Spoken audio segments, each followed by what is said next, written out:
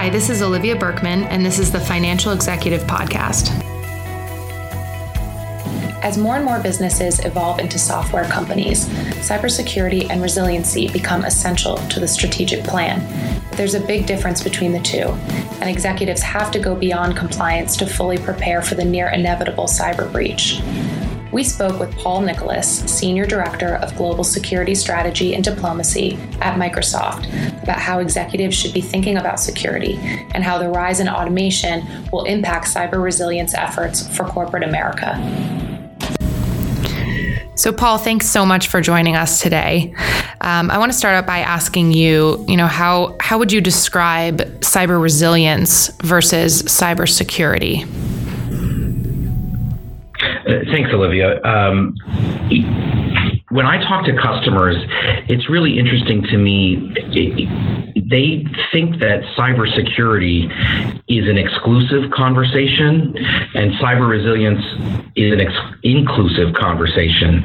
And what I mean by that is sometimes people opt out of cybersecurity conversations because they feel like they don't have enough of a technical background to be able to contribute or be part of the dialogue, or they just want to move it on to someone who they feel is more technical.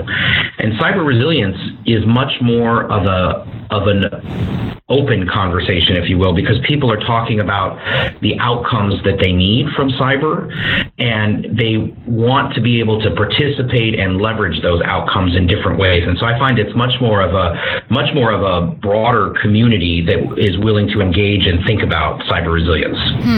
Okay, that makes sense. And where do you see the biggest holes in corporate America when it comes to cyber resilience? Well, to me, it feels like we're going through sort of a generational change in this space. You've probably heard about people discussing digital transformation, or this concept that essentially every enterprise today is really in some way a software company. Right. There are banks that have as much code as Microsoft has that they've built themselves, or transportation companies that literally don't think of themselves as a fleet of trucks and planes, but really an IT service that has outputs in trucks. And it's fascinating how to kind of close that gap between companies that made the digital transformation, but they haven't really thought about the systemic risks they're going to have to think about, and how do they build sort of a resilient response to that. In some cases, they still default back to, IT security, am I compliant with, ABC standards or regulatory compliance?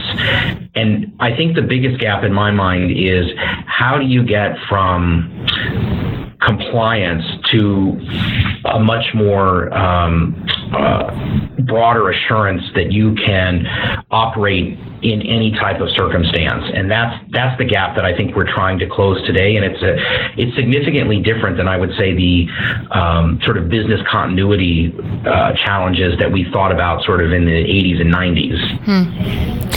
So you mentioned systemic risks. Can you give me maybe some examples of what those might be?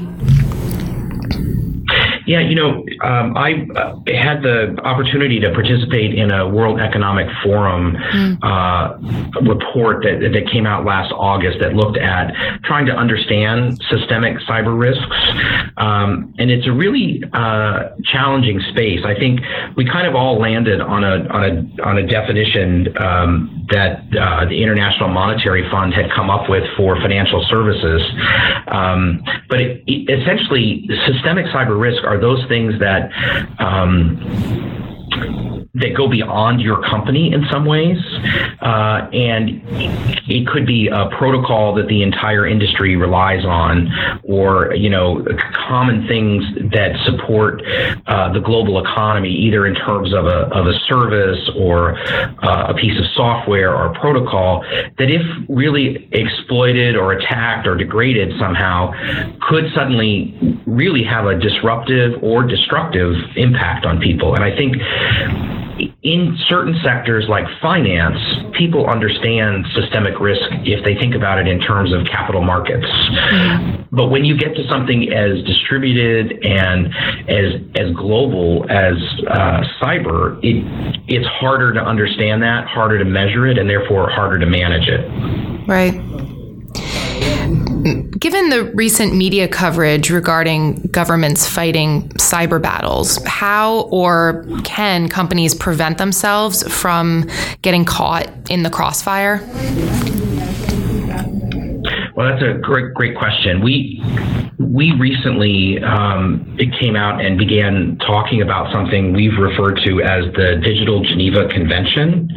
And part of that is really based in the sense that, in a time of peace, you could argue largely the world is in a time of peace. We don't have a global war going on of any sort. We do have regional conflicts, but generally, I would say most of the world in a peaceful state. Governments really should exercise a bit of restraint in terms of attacking critical infrastructures like banking or energy or certain things that underpin the operation of the internet in terms of security and stability. And so we actually put forth a proposal for a set of government security norms that look at how governments collect vulnerabilities on private sector products, or making sure that if they build weapons in cyber, that those weapons can't be reused by criminals or terrorists to create greater damage, right? Or that governments don't create things that create mass effect.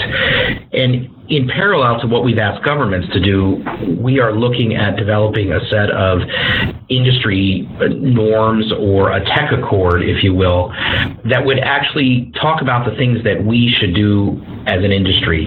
Being really clear that if you make a mass market information and communications technology, you can't be in offense. You can only do defense. That you can't have an offensive business.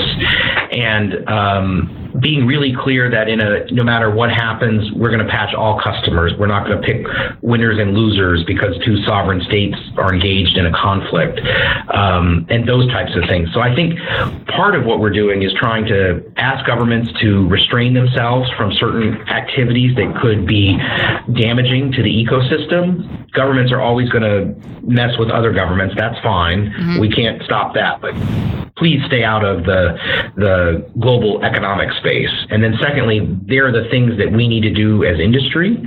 And, a huge part of that is information sharing and collaboration so that we understand the threats and can kind of work to repel them. Right. Now, this is another question that will be pretty familiar to listeners. How can the private sector work more closely with governments around cyber resilience without compromising customer data? Yeah, that's been a really big concern, particularly post-Snowden. Right. When we've engaged in working with governments around the world, we've really focused on sort of two core things. One has been trying to think about risk management practices. And here you have governments who have one set of risk management practices because they tend to work for, how would I describe this? Sort of low probability but high consequence events. And the private sector tends to look for high probability events that it could occur that might be of lower consequence. And so we kind of have two different approaches to risk management. And I think when we combine them, we get a shared understanding of how you would operate in certain circumstances. But then the other part is really when you get down to dealing with like a particular type of attack or a particular piece of malware or a campaign of incidents, the things that need to be shared in that case is really not about customer data. It's about what the industry often calls indicators of compromise. And so that might be an observed set of tactics or techniques that we see being played out in the enterprise that helps other people go back to their enterprise and look at that and say, gosh, have I seen that on my network? Am I experiencing these types of things in different in different operations. And so I actually find that in our collaboration, there really isn't customer data. It's about either high-level practices and procedures that you need to kind of build from a cultural perspective, or they're very sort of technical in terms of here are the signatures, or here is the type of code or the tactics that you need to look for. Okay. How will the rise of automation in finance and new platforms such as blockchain impact cyber resilience efforts for corporate America? Well, I'm really excited about that. I think the emergence of things like machine learning and artificial intelligence, things like blockchain, I think they really kind of offer new opportunities for resilience that we haven't thought about. In some ways, machine learning and AI are going to help us better understand and react to threats at a much faster pace than we could as humans.